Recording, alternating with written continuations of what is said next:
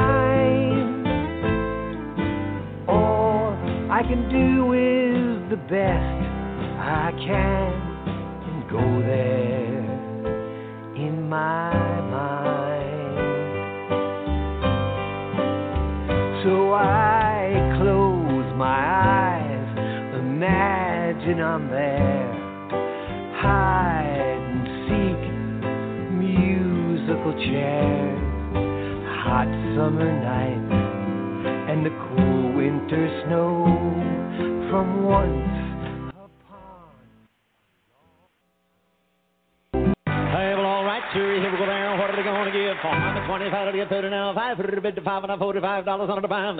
There was a boy in Arkansas who wouldn't listen to his ma when she told him he should go to school. He'd sneak away in the afternoon, take a little walk, then pretty soon you'd find him at the local auction barn. He'd stand and listen carefully, then pretty soon he began to see how the auctioneer could talk so rapidly. He said, oh my, it's do or die, I've got to learn that auction cry, gotta make my mark and be an auctioneer. $25 bid and I'll put it on a 30, will you give me 30, make it 30 bid, the bomb $30, will you give me 30, who would have bid a $30 bid? $30 bid and I'll 35, will you give me 35 to make it 35 to bid a 35, who would have bid it at a $35 bill? Tell your story, son. Okay.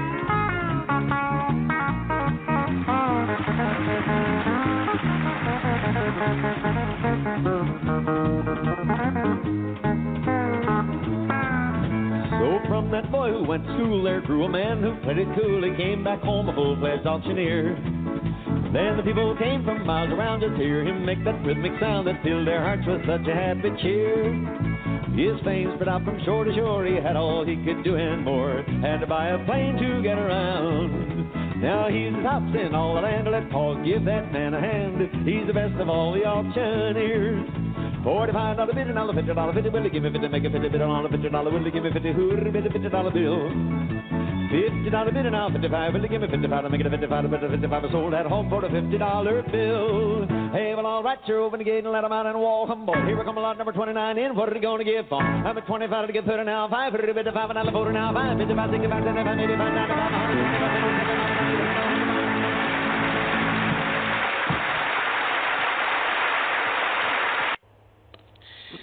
You suppose you could talk that fast?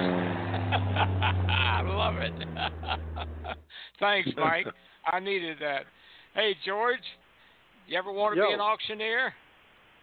No, Neil. I don't think I could speak that quickly. You write quicker, though, don't you? All you have to do is be an international controller. Well, yeah. I always wanted to be an auctioneer, and then I became one. And in Florida, I'm serious, in Florida, all real estate brokers are automatically auctioneers.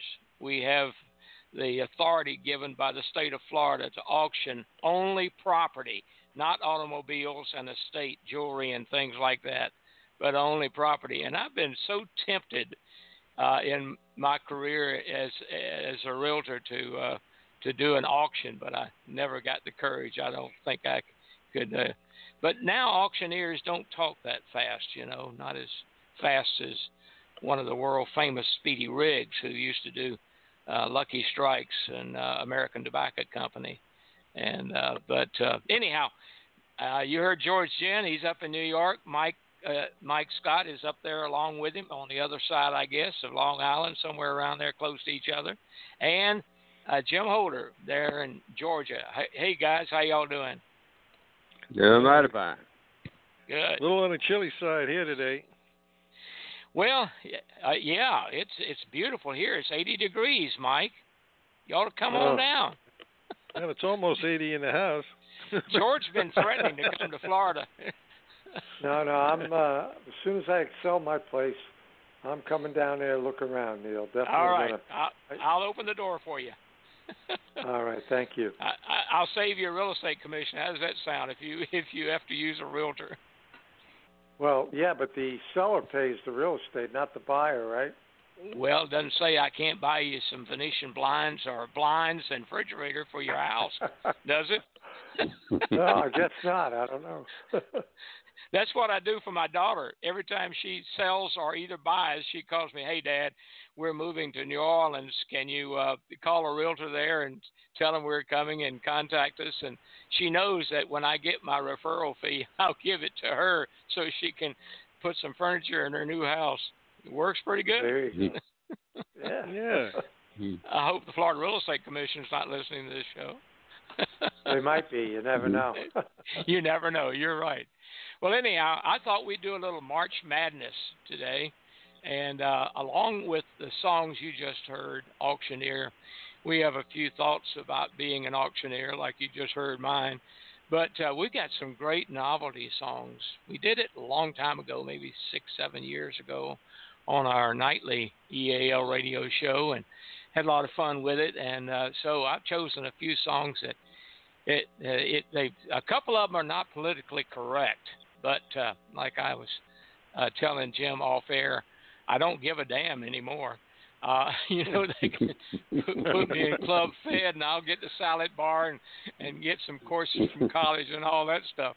But at any rate, got some pretty good songs here.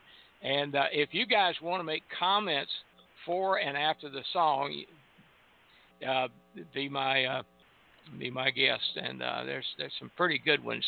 Now, to start things off, and I'm not going to give you the full blast of these novelty songs, but think about what you were doing when you heard this song.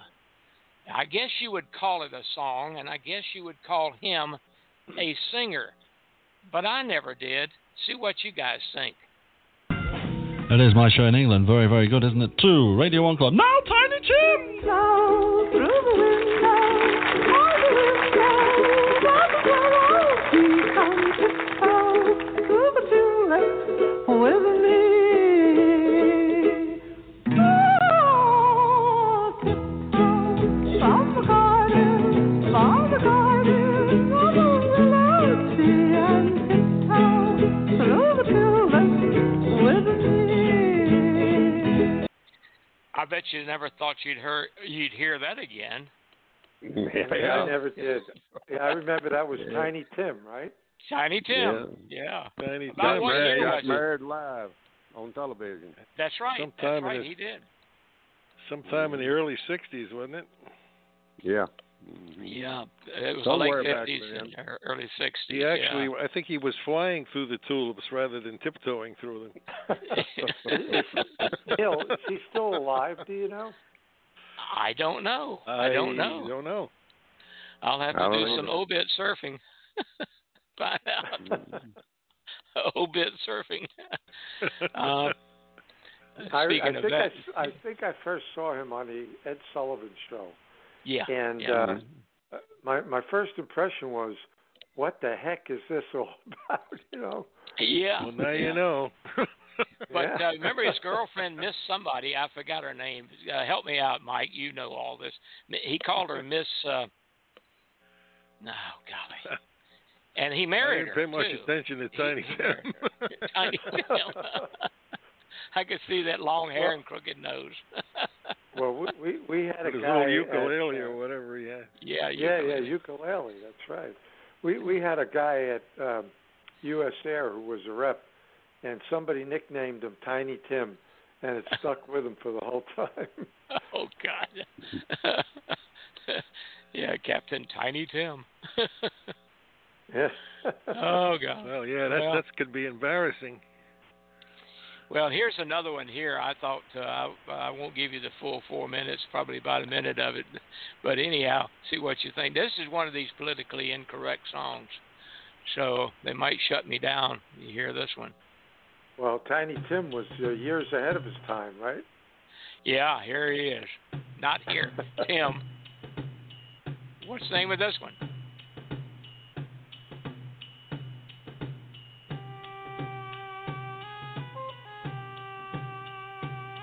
Ahab the Arab? Hey, got it. Nailed it. Let me tell you about Ahab the Arab. She got a familiar ring when I worked over there. They had emeralds and rubies just dripping off of him, had a ring on every finger of his hand. He wore a big old turban wrapped around his head, scimitar by his side. And every evening about midnight he'd jump on his camel named Clyde and ride silently through the night to the Sultan's tent, where he'd secretly meet with Fatima of the Seven Veils, swinging his grade A #1 U.S. Joyce government inspected dancer in the Sultan's whole harem, cause him and her had a thing going, yeah. And they'd been carrying on for some time now behind the Sultan's back, and you could hear him talk to his camel as he rode out across the dunes. His voice would cut through the still night desert air, and he'd say,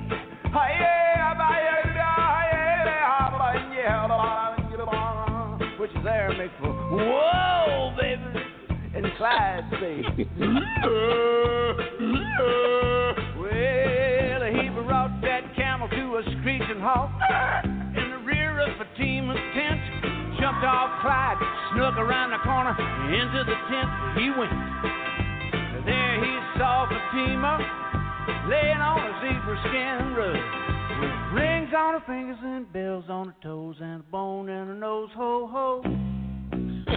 There she was, friends, lying there in all her radiant beauty, eating on a raisin, grape, apricot, pomegranate, bowl of chitlins, 2 bananas, 3 candy bars, sipping on an ice cold Coca-Cola, listening to her transistor and singing, does your chewing gum lose its flavor?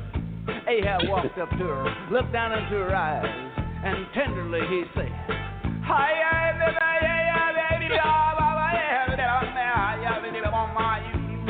which is Aramaic for, let's twist again like we did last summer, baby.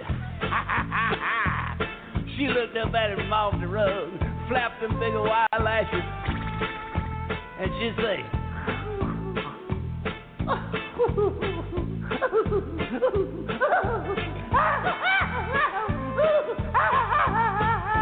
round and around and around and around and around and around and around. All of a sudden, the Sultan walked in. Ahab knew that this was the end.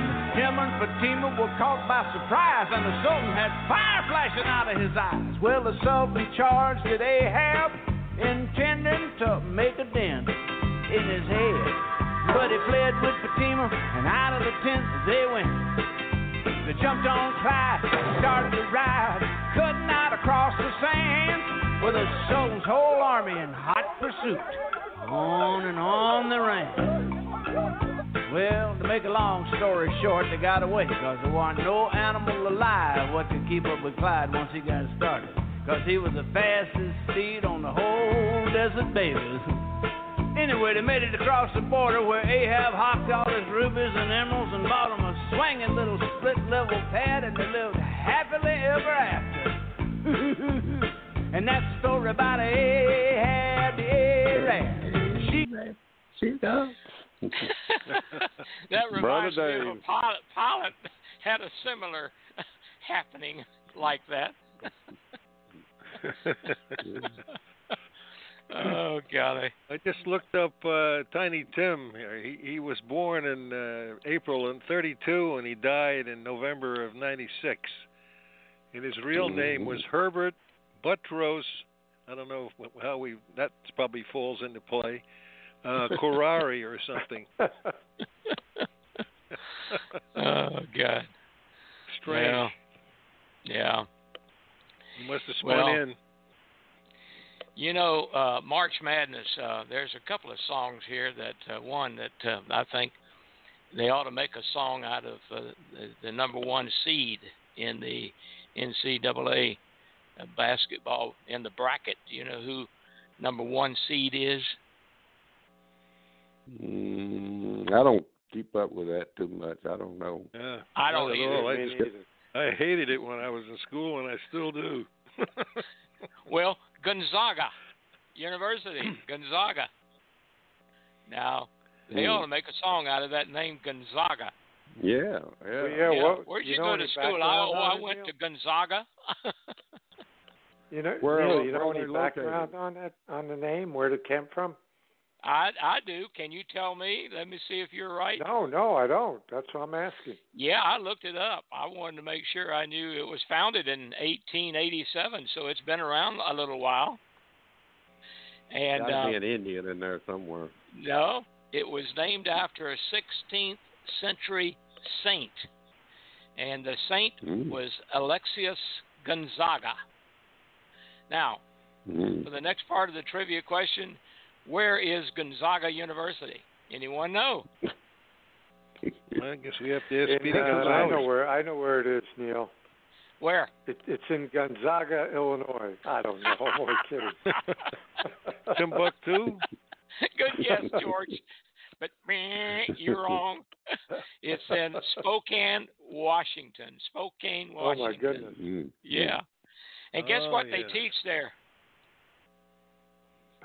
Is it a Catholic school? Yeah, it's Catholic school, but guess what they teach there? Basket weaving? I could say something, basketball. but I don't want to be I don't want to be politically incorrect. Well, basketball, because it seems like they are always in the top seed of basketball when it comes to the March Madness, and then, you know, for the big dance and all that stuff that they name these basketball tournaments when it comes down to the Final Four. And but the brackets, I never understood how they paired the brackets. But Gonzaga is always in the top 10, it seems like. So they must play basketball there. Well, Spokane, we had talked about. I don't know if any of you guys have been in there before, but I went in a couple times, and the Air Force Base and the regular airport are identical. It's one of those places that you can line up on the Air Force Base and thinking you're landing in a civilian place like El Paso, places like that. What's the name of the Air Force Base, Mike? I don't even remember it now. It's been so long. Isn't it white? It might be. It was back in the 80s sometime. Where's Moses Lake? Isn't there an Air Force Base there? Sounds familiar. I know that's in Nevada, isn't it? Well, yeah. I remember going out to Portland and Seattle, You go out there toward Moses Lake. I think it's out there somewhere. And what's the name of that other crazy town out there that I always thought was a neat sounding name? But at any rate, that's Gonzaga. That's all I know about Gonzaga. And I got a song that could easily, you can insert the title of Gonzaga in the title of this song. And this is it right here. Thank you very much. We would like to continue here with a tune that we've had little or no success with. And I think we can keep up our record on this one. This was recorded on a long-playing cylinder many years ago. You look clean, but you laugh dirty. This is called the Battle of Cucamonga.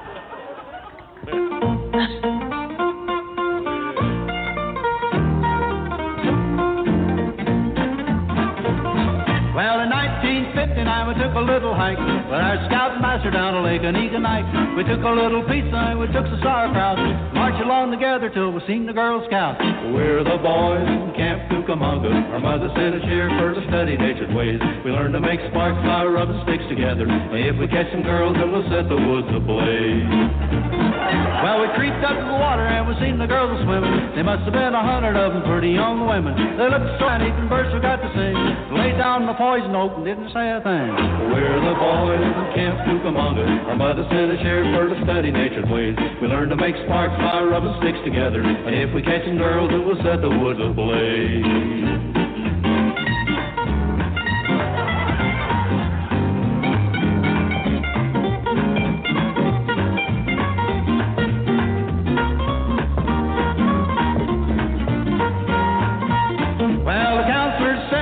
Take them by surprise if we didn't say a word till we looked them in the eyes. We kept real still and we had our eyes glued.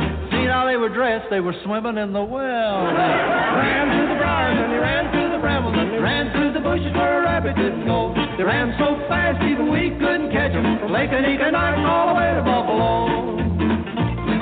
Well, we marched around till everyone was pooped. Rested for a minute and our forces we regrouped.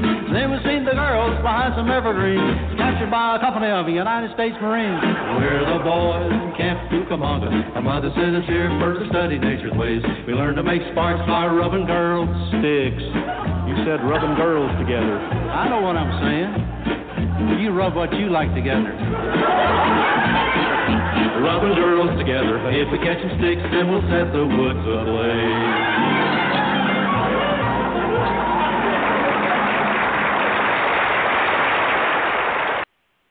Do you remember the two that sang that song? I don't myself. I don't either. George? Me neither. The other version of sounded like that. Was I think Jimmy Horton or Johnny Horton or something like that. He sang Homer and like Jethro. Homer and Jethro. Oh, Homer and Jethro. Homer yeah. Yeah. Homer and Jethro. Yeah. Now I'm surprised you guys up in New York even heard of Homer and Jethro. Well, I heard that song being played up here at the time. It did? He still has the tune. Yeah. Okay. Well, it's amazing. Cool. Did you guys enjoy these novelty songs when they came out with them? Back in those days, you heard the crooners like who? Elvis and well, he might not necessarily a crooner, but I guess he was. Frank Sinatra and all those guys. Oh, Johnny Ray crooner. Cry, yeah. Well, I like the song, this next song, and I asked Jim Holder if he remembered Captain Bill Abraham, and I don't know, George, if you knew him or not. No, Probably I did not. Before your time. But Bill was undoubtedly one of the greatest guys to fly with, and he mumbled things. He didn't talk loud. Do you recall that, Jim? No, it's a fact. and you had to lean all the way. Yeah, you always had to lean all the way, especially in the Electra. And when he was flying a left seat and he was telling a joke or something, you had to lean across that wide console between the two of you, you know.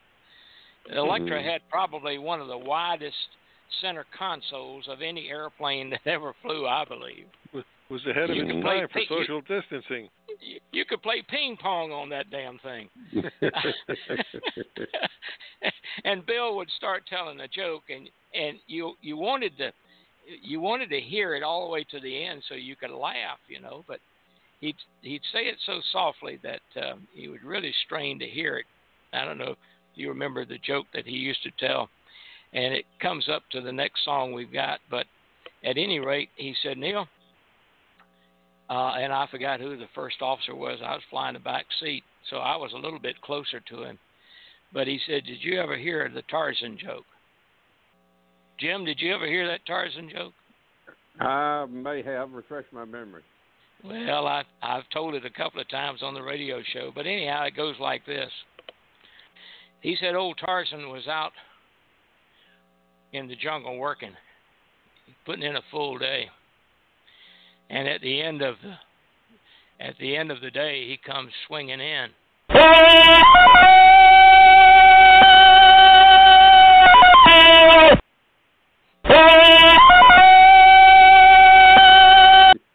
Anyhow, Jane heard the sound of Tarzan making his way back to the deck of the tree hut, and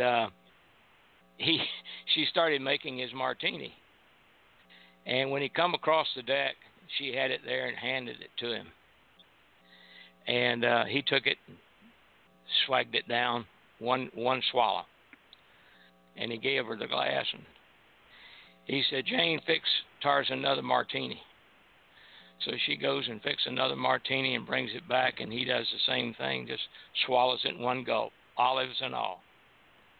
And he hands her the glass and says, Jane, Tarzan want another martini. And Jane says, Tarzan, I've never known you to drink 3 martinis. And he said, and Bill Abraham's voice got lighter and lighter. Jane, it's a friggin' jungle out there.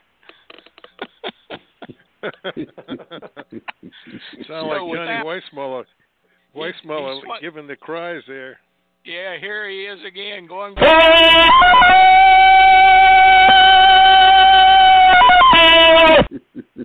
you grab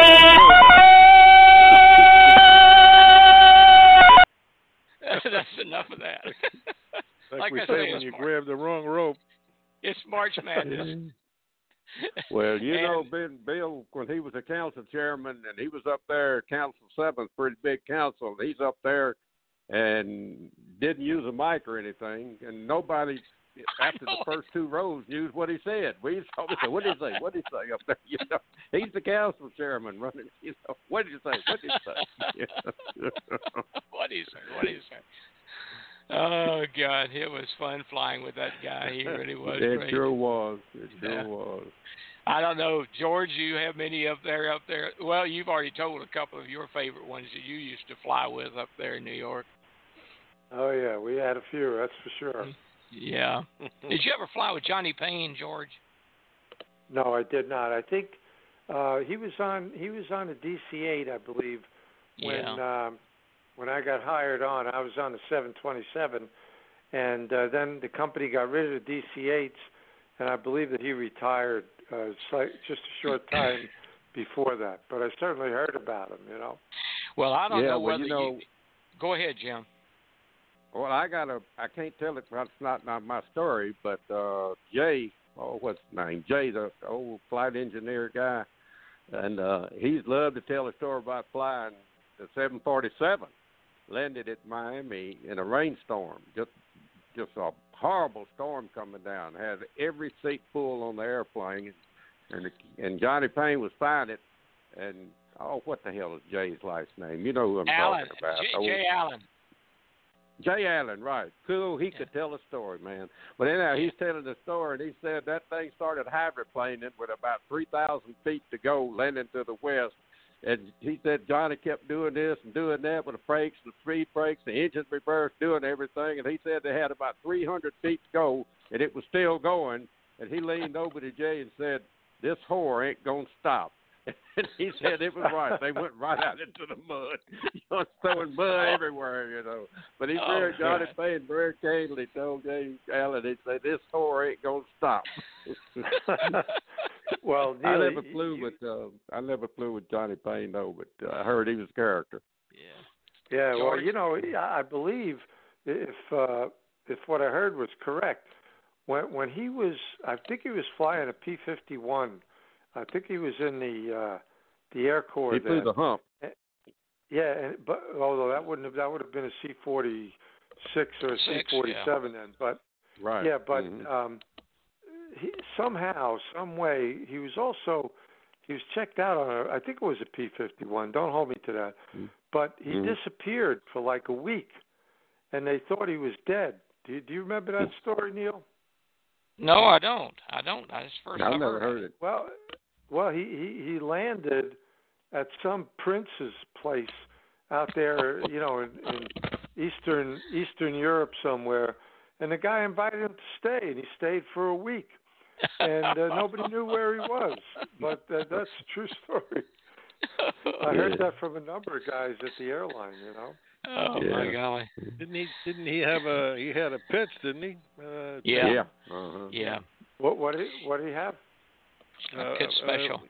Pit special. Well, maybe it was that then. I'm not sure. Yeah. But he just disappeared. Everybody thought he was dead.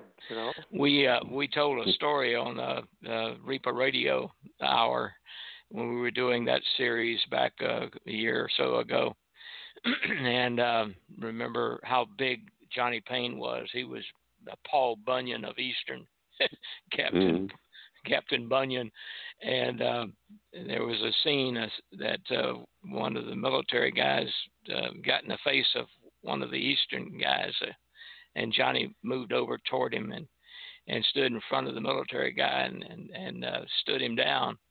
And the military guy was looking way up at him. Johnny was a big guy, and his hands, I remember, I never met the guy, but I remember seeing him. I guess it was at one of the Alpha meetings. But I never forget the size of his hands. They were about the size of a pit special. Two of them, two wings. And but he was a big guy. God, Johnny Payne. Interesting people. Well, the one that I was thinking about, the Bill Abraham joke, here's that song that I associated with that one.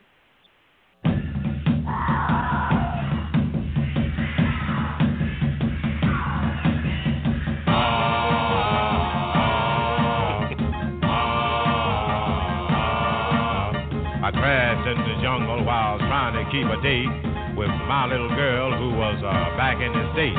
I was stranded in the jungle, afraid and alone, trying to figure a way to get a message back home. But I was out of know that the wreckage of my plane had been picked up and spotted and my girl in Lover's Lane. And meanwhile, back in the States, baby,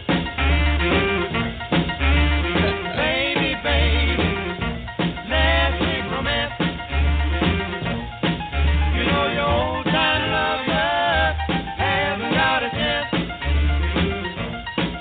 He's standing in the jungle, glad as he can be. So come on, pretty baby, just you and me. And meanwhile, back in the jungle.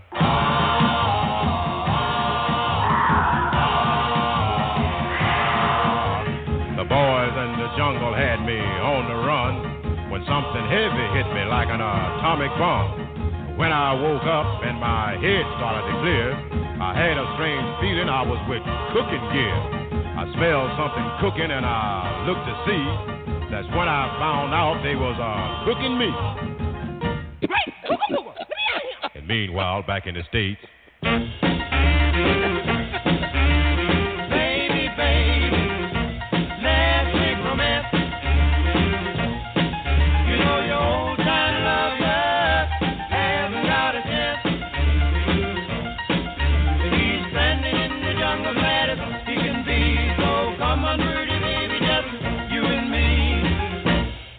while back in the jungle.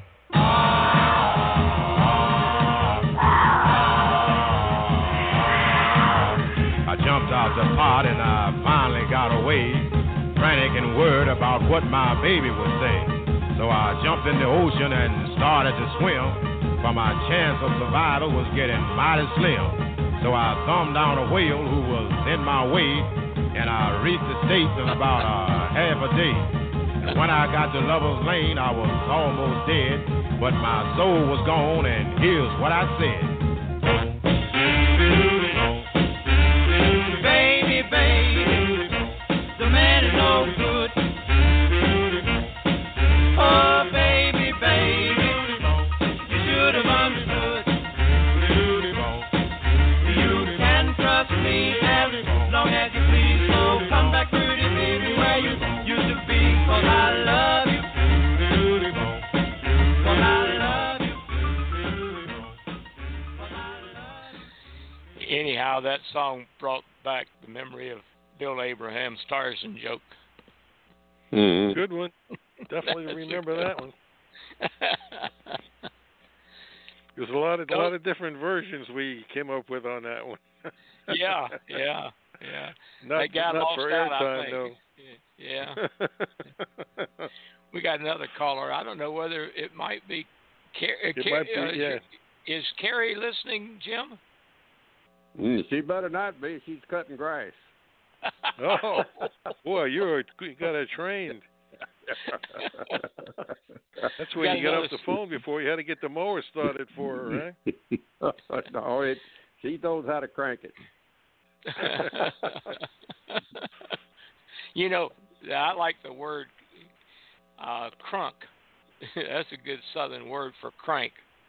And I used to have an office there, Brown Bridge Road, up at Lake Lanier, and I had this young kid that used to work for me, and he had a birth defect, but he was the funniest guy, and he would always say, I would ask him, Winford, you're late today again. He said, well, I couldn't get my car crunk.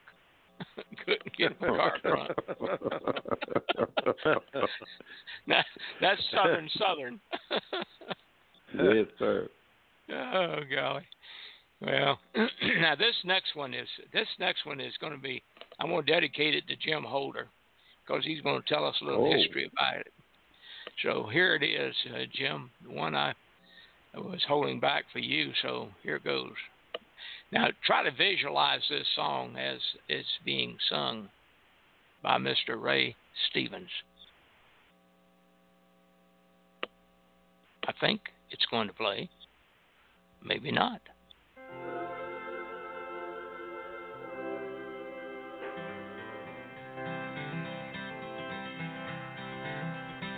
Well, when I was a kid, I'd take a trip every summer down to Mississippi, visit my granny and her antebellum world. I'd run barefooted all day long, climbing trees, free as a song. One day, I happened to catch myself a squirrel.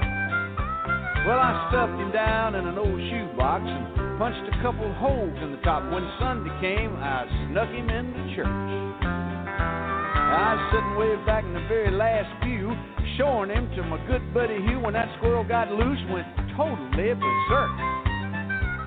What happened next is hard to tell. Some thought it was heaven, others thought it was hell, but the fact that something was among us was plain to see.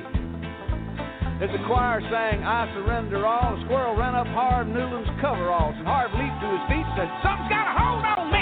Yeah! The day the squirrel went berserk in the first self-righteous church in that sleepy little town of Pascagoula. It was a fight for survival that broke out in revival. They were jumping the pews and shouting, hallelujah.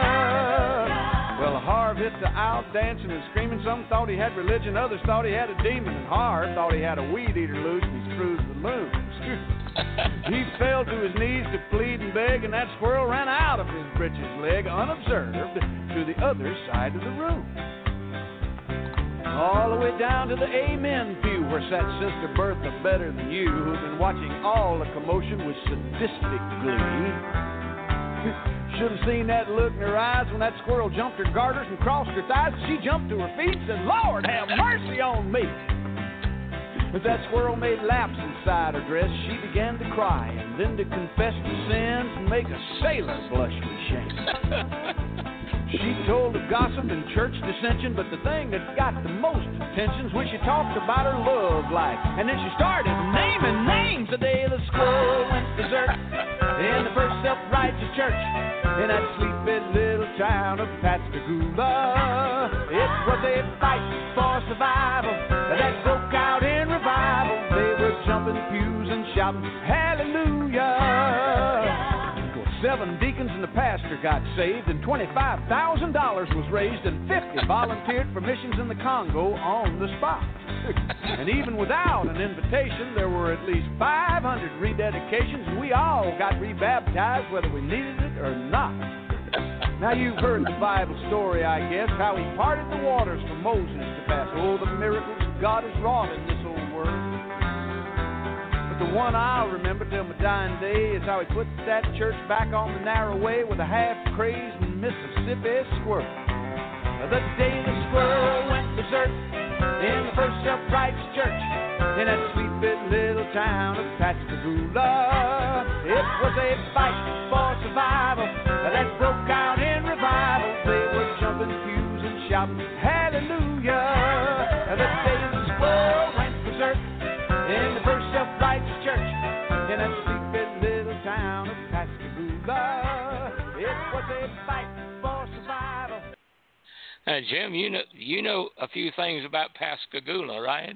I sure do, because my first ex-wife and I got married in Pascagoula, and I have a feeling that we got married in that very church. And where was the squirrel? There wasn't too many churches down there, you know.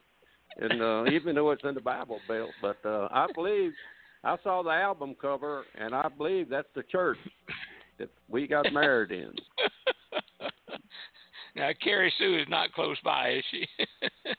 No, she's not. She's out in the yard somewhere. Yeah, mowing the yard. How we got a squirrel in the box to begin with? Yeah. Try getting a squirrel in the box. I mean, that's how my grandfather used to get rid of me most of the time when I'd be a pain in his butt. He used to tell me to get a salt shaker, and you put salt on a squirrel's tail, and you can catch him, you know.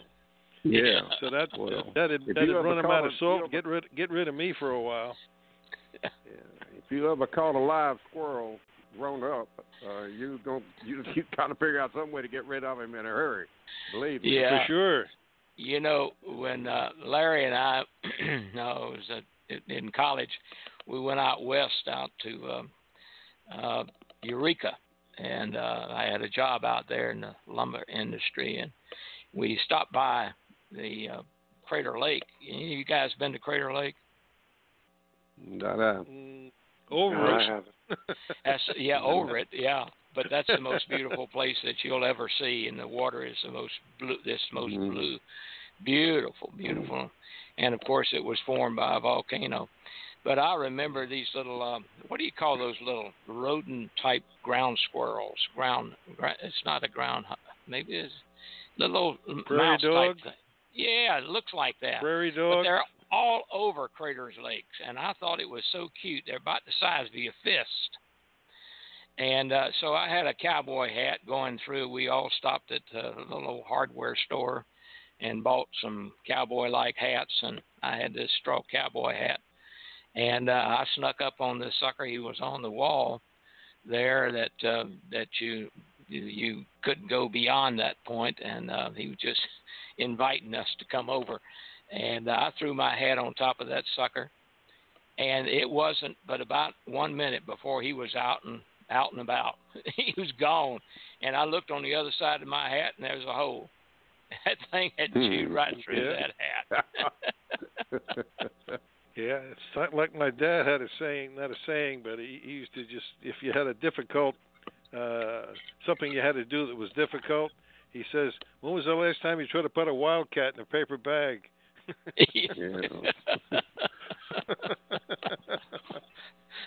Yeah. Well, anyhow, All right, what you guys been up to? Let's talk about what's happening. George, let's start with you. What's going on in your area? Oh, well, the weather hasn't been so good, although last week it was nice, and everybody thought that, well, winter's over, but unfortunately that wasn't the case. But, no, I've been working on a new book. Actually, I have 2 books, and so that keeps me pretty busy, Neil. About how many? I'm sorry. About how many pages? About how many pages can you do a day or a week, or how many? I know it took 8 years to do one book. I think you told me. Well, it's not a matter of how many pages you do. I remember before I first started writing a book, they said if you can do 1 page every day, you're finished in a year. But you're never quite happy with what you have. So I usually I've completed the new book, but I haven't because every day whenever I have some time, I go in and mess up a few pages every day. Then I have to go back and correct them the following day. So it's a tough call. It's tough to say, But I started back at the gym again, which is nice, after a year, and I pulled the hamstring muscle for last week after a week, but it's good enough where I can go back now and work out again. So that usually takes me like an hour and a half every day also. Well, I got one question I want to ask you, a writer's secret, if you don't mind revealing secrets. But I often wondered how you come up with naming characters in a novel. How do you do it, George? Well, what I do is, that's a great question, Neil, because there's always a little bit of the author in the novel, okay? So, or maybe a lot of the author in the novel. So when I have a character in a novel where it's a certain, like in the novel that you read, there were 2 detectives in there. Well, one of the detectives I named after a former neighbor of mine who was an NYPD detective, and the other one that was made up except for the last name, which was the name of a neighbor I used to have, a woman who lived close to my home. But other than that, usually somebody that's close to the character that you're creating, job-wise or however you're creating them or for whatever reason, that's usually the last name that you use. Now, some authors like Nelson DeMille, he uses people that he knows, and he gives them, if you ever read any of DeMille's books, he gives them credit at the end of the book. Thank you for letting me use your name, etc. Okay. Well, names like Sam Spade and Peter Gunn, you always think that you want a name, especially for a detective or a crime novel, that you wanted a name like that would create mystique and mysterious and, that type of thing. So I just wondered, do you go to the white page? There ain't no more white pages around anymore, but pick out names. And, no, that I don't do. No, I name it. See, you have the character, at least I do, when I write the book, I have a picture of the character in my mind, a physical picture. So I try to fit that character with that picture. Okay, all right. That sounds good. Now, we've learned some secrets from a writer, and Mike, what's your excuse? What's been happening there with you? Well, not too much, like George said, with the lockup and all that. I finally got out of the house here. A few nice days that we had, and we had our first meeting out at our airport for 2021. And of course, there's nothing per se on the schedule except for private get-togethers because it's not open to the public because of the COVID thing. And I went to a wine and cheese. We usually do that on a Wednesday night. Get together in one of the hangars, and the same hangar usually. And they got a Yak 12 project they've been working on out there in one of the hangars, and I've been doing a lot of tin work on that airplane for on and off 9 years. But it's been a long winter, so out there getting ready to do some more banging on some cowlings and some doors for that. They just hung a new engine on it, so they're getting ready to run that. And if they do get it flying this year, when they do get it flying, which they will, eventually it's going to be the only Yak 12 flying in the United States. There's two other ones around in the world, but this would be the only one in the States. It's when kind was of that an built? old. It was built around 53, 54, depending on which model you have. This one I think was a 54, and it's been in progress, like I said, about 9 years, and everything's pretty much done on it, except final touches, and they're hoping to get it airborne this summer. And well, see you what know, happens I don't. with it. It might have been you or George that sent me that fellow that after he retired, he built a 1/3 scale B-17. Who sent me that? Was that you, Mike? Oh yeah, that's been going around. I think George might have sent it to you. Yeah, I he sent it to me. Yeah, I think That I is sent it to incredible. Mike and Jim also. Yeah. Incredible. Yeah, it is. Yeah, and he got in that sucker and flew it too. Exactly right. Yeah. 4 engines. And I forgot how many. I forgot what it said in the article. How many years it took them to build it? It was like 20 years. Yeah. Golly. And wonder what kind of engines it didn't say what kind of engines it had, or did it? Maybe. Yeah, I think it did, Neil. I don't know if you still have the video, but I believe it mentioned the engines in there. They weren't around little small miniature radial engines, were they? No, I don't believe they were. It appeared to be. No. Probably, yeah, the Rotan type of engine, I would imagine. They might have those Rotax engines or Rotex, something like that. Yeah. Yeah. Okay, Jim, it's your turn. What's going on with you? The hunting camp shut down, isn't it? No, it has, but we still go down there and mow and do stuff. But I've had this motorhome for about 6 years as a 1999 on a Ford 350 frame, and it had a 4,000-watt generator that had very little time on it when I bought it, less than 50 hours. But that was the most cantankerous thing I've ever had in my life. You don't know how many times I've had that thing in the shop trying to get that generator where it would run. When it ran, it was so loud you couldn't talk within 100 feet of it. That nobody could hear what you were saying. And it wouldn't crunk. It wasn't a real crunk because it never hardly would run. And I just got so exasperated, and a guy came to my hangar about a month ago to look at a motorcycle that Jeff Carey's youngest son, has that won't run in my hangar, and he heard about that motorcycle, and he came in, he wanted to look at it. Well, as soon as he saw my camper, he said, man, this is a beautiful camper. You know, it looks so clean and nice, and it does. I mean, it spent its entire life in a hangar or a garage somewhere. It went to California, I think, about 7 or 8 times, and that's all the first owner ever did with it. And, of course, when I had it in my hangar. So he said, I'd like to buy this thing. Do you want to sell it? And I said, well, yeah, I do. You know, I've had this thing 5 years. I'm tired of sleeping on a couch that lays out into a bed. I want a real bed in my hangar. In my camper. And we'll make a long story short, I sold the generator. I told him, I'm telling you, I'm selling you the generator. And if it happens to have a camper attached to it, you know, that's good for you. But I'm selling you this damn generator.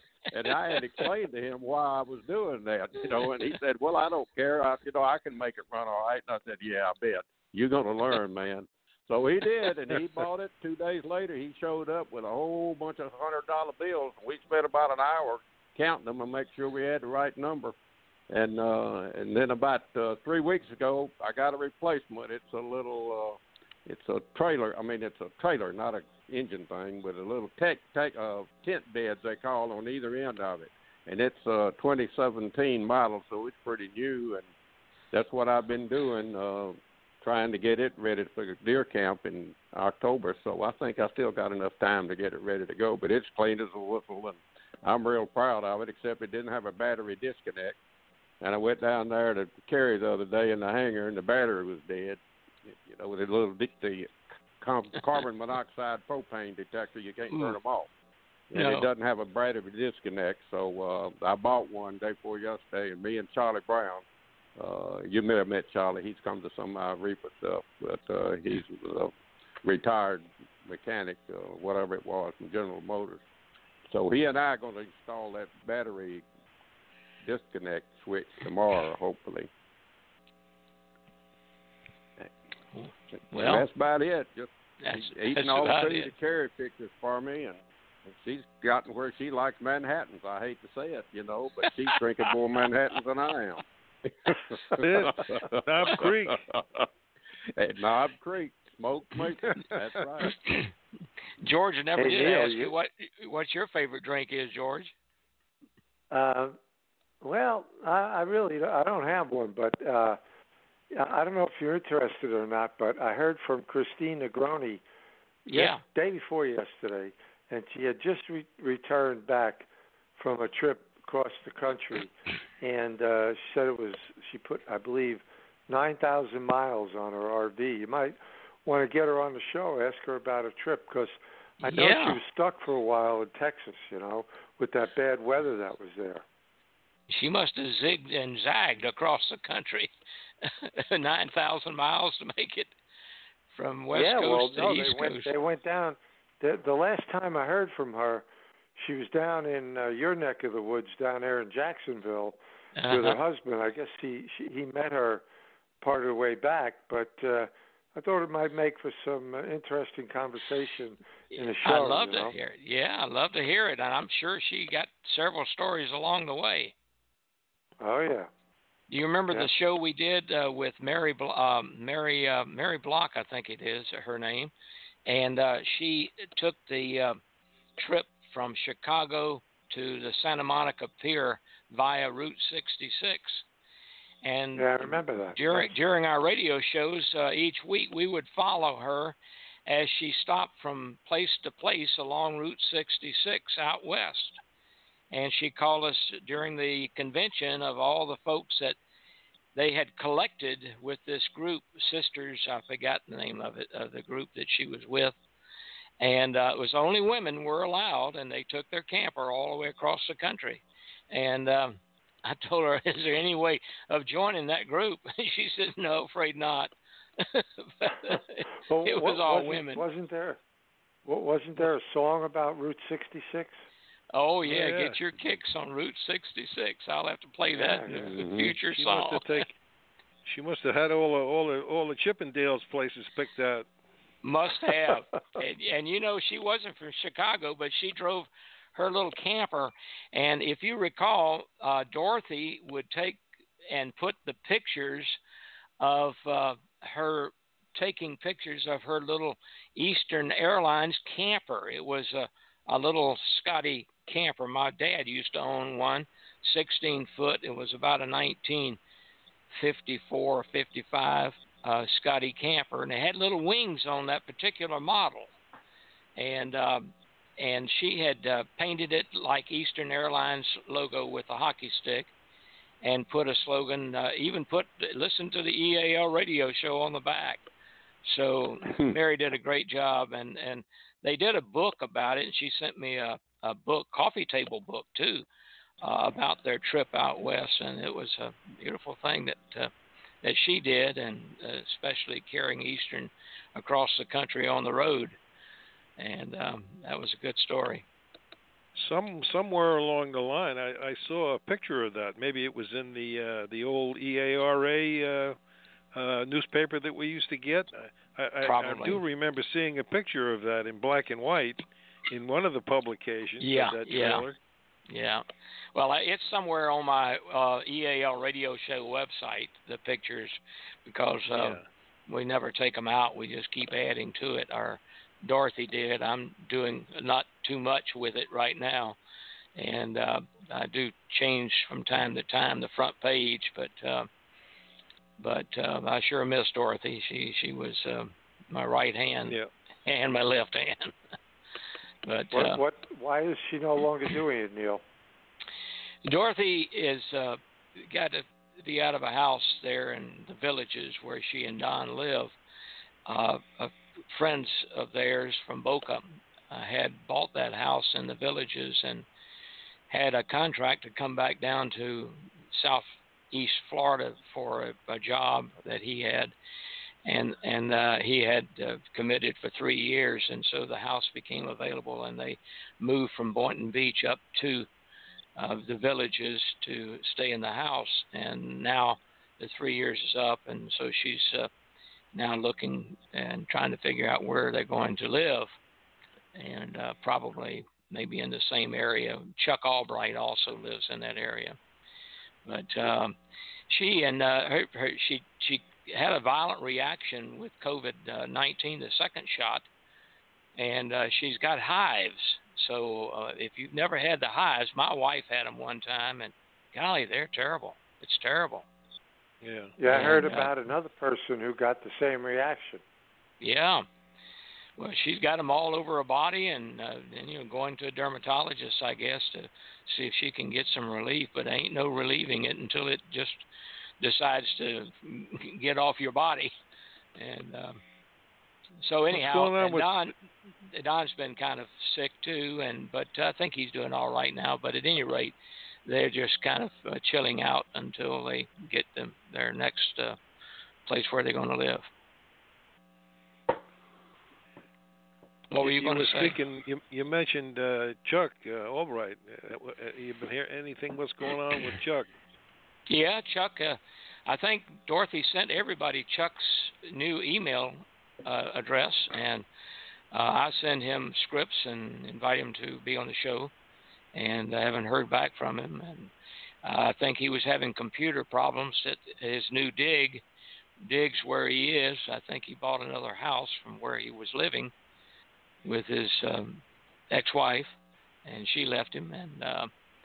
And so he's got a new place that he calls home. It's fairly close to where he was in the villages there. So we hope to have him back one of these days. Always enjoyed having Chuck on the show. Yep. Good guy. Okay, guys, I'm going to play the Delta theme song, and we're going to leave the show. The Delta Airlines theme song. Oh my God, Neil! Don't get hit by a bolt of lightning now. Well, remember, this is a different radio show. This is before a you put that version. on, Neil. Before you put that on, I got something I'll play real quick for you here. Go ahead. Just listen to this. How about a beer? Certainly.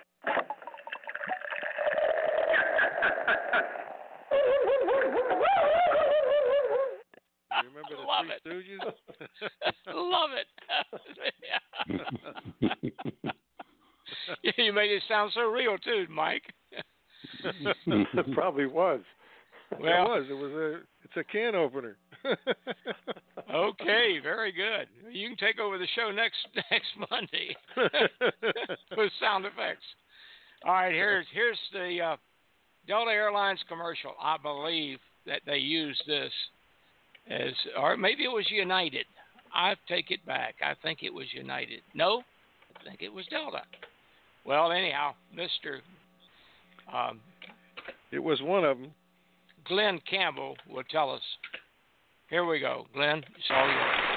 When I was a kid, the first Western movie period, they had a little theater in D-Line, Arkansas. I saw was The Lone Ranger in Tonto.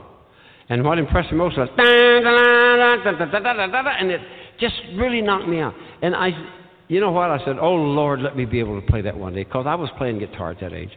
And I learned to play it. I really did, man. Whether I make mistakes or not, you probably won't notice it anyway. It's a dadgum fast. But I'd like to do it in remembrance of Clayton Moore, my first Western hero, and Jay Silverhill. See, they were really something else. Hi-O Silver, away! Get 'em up, Scout!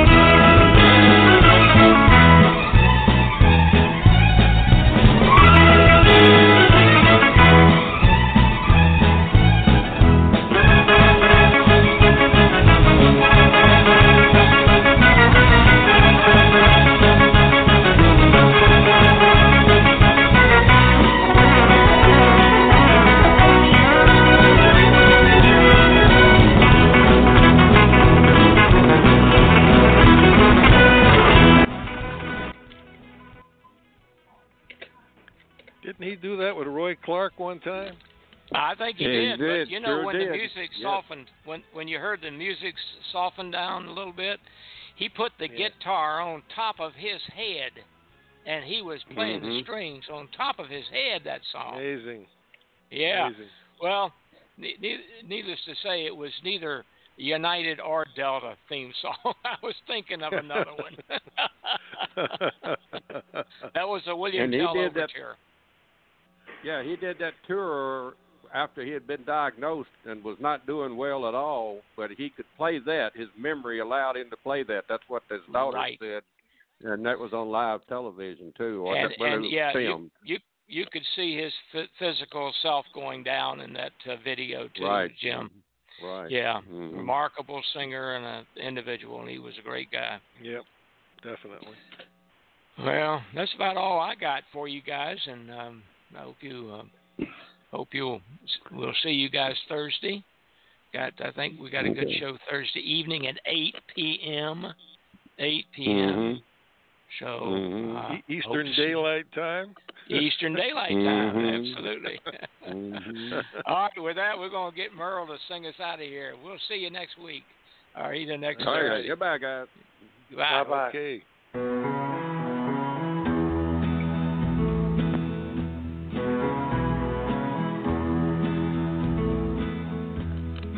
Silver wings shining in the sunlight, roaring engines headed somewhere in flight. They're taking you away and leaving me lonely. Silver wings slowly fading out of sight. Don't leave me, I cry. Don't take that airplane ride. But you locked me out of your mind and left me standing here behind. Silver wings shining in the sunlight, roaring engine headed somewhere in flight. They're taking you away. Well, Mike, I'm headed to the back porch to get out there and get some sunshine. How about you? That's it. It's sun is shining today, but the wind is whipping. Okay. Okay, we'll see you at the launching pad on Thursday. All right. Take care, Mike. Good job, Thanks a Neil. lot. Righto.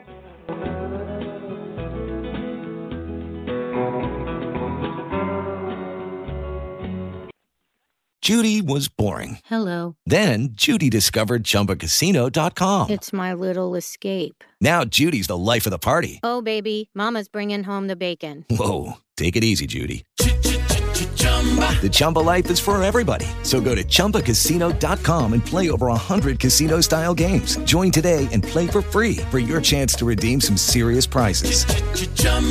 ChumbaCasino.com. No purchase necessary. Void where prohibited by law. 18+ terms and conditions apply. See website for details.